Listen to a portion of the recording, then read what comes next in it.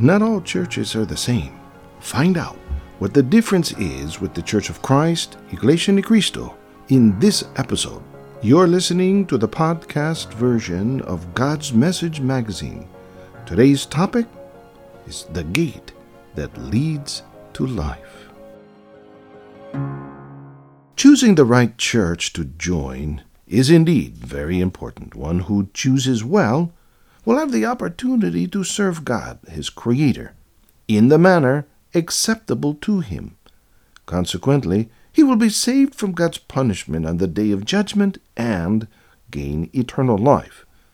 On the other hand, one's wrong choice of the church to join subjects him to its fatal consequences, namely, being separated from God and eventually being subject to eternal punishment on account of his sins. Christ himself, the Savior, instructs people what they must do in order to be saved on the day of judgment. I quote, "Enter through the narrow gate, for the gate is wide and the road is easy that leads to destruction.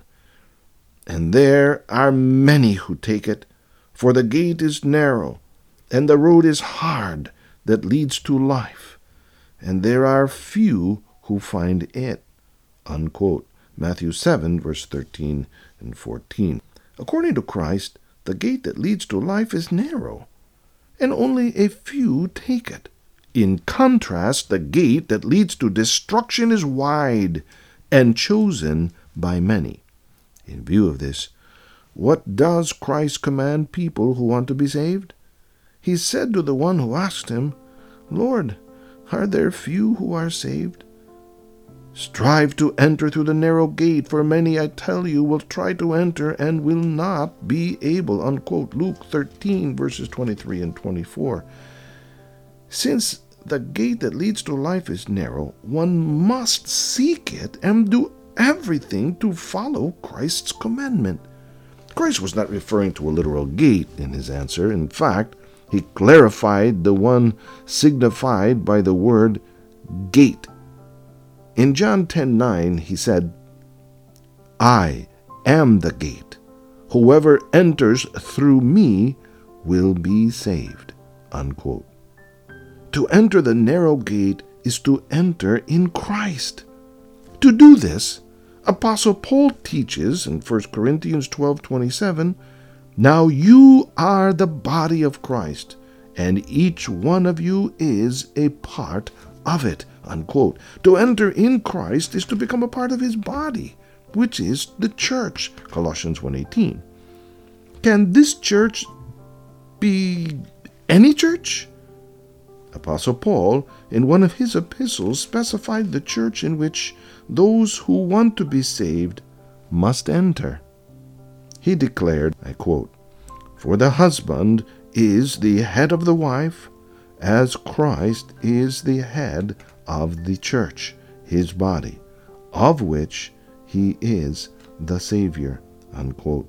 Ephesians 5:23. The church anyone who wants to be saved must enter in is the church whose head is our Lord Jesus Christ. This church is the church of Christ. Romans 16:16. Hence, to enter the gate that leads to life is to enter Christ by becoming a member of the church of Christ. This is the church to be saved by Christ. When someone becomes a member of the church of Christ, he is no longer separated from God, and he will no longer be subject to eternal punishment on the day of judgment. He is among those people who have received the promised salvation. However, what does Christ, the Savior, expect from everyone who enters in him through his church? He said explicitly, I quote, "I'm the vine, and you are the branches. Whoever remains in me, and I in him, will bear much fruit, for you can do nothing without me." Unquote. John 15, verse 5. One should remain in Christ. That is, he should remain as a Church of Christ member all throughout his life. What does Christ expect of the members of his church? Jesus, during his ministry, told the people who had faith in him, I quote John 8:31, "If you keep on obeying what I have said, you truly are my disciples." Unquote. Obedience to the teachings of Christ till the end of one's life is expected of the members of the Church of Christ. Aside from remaining in Christ and obeying his teachings, what all the more should a church member do?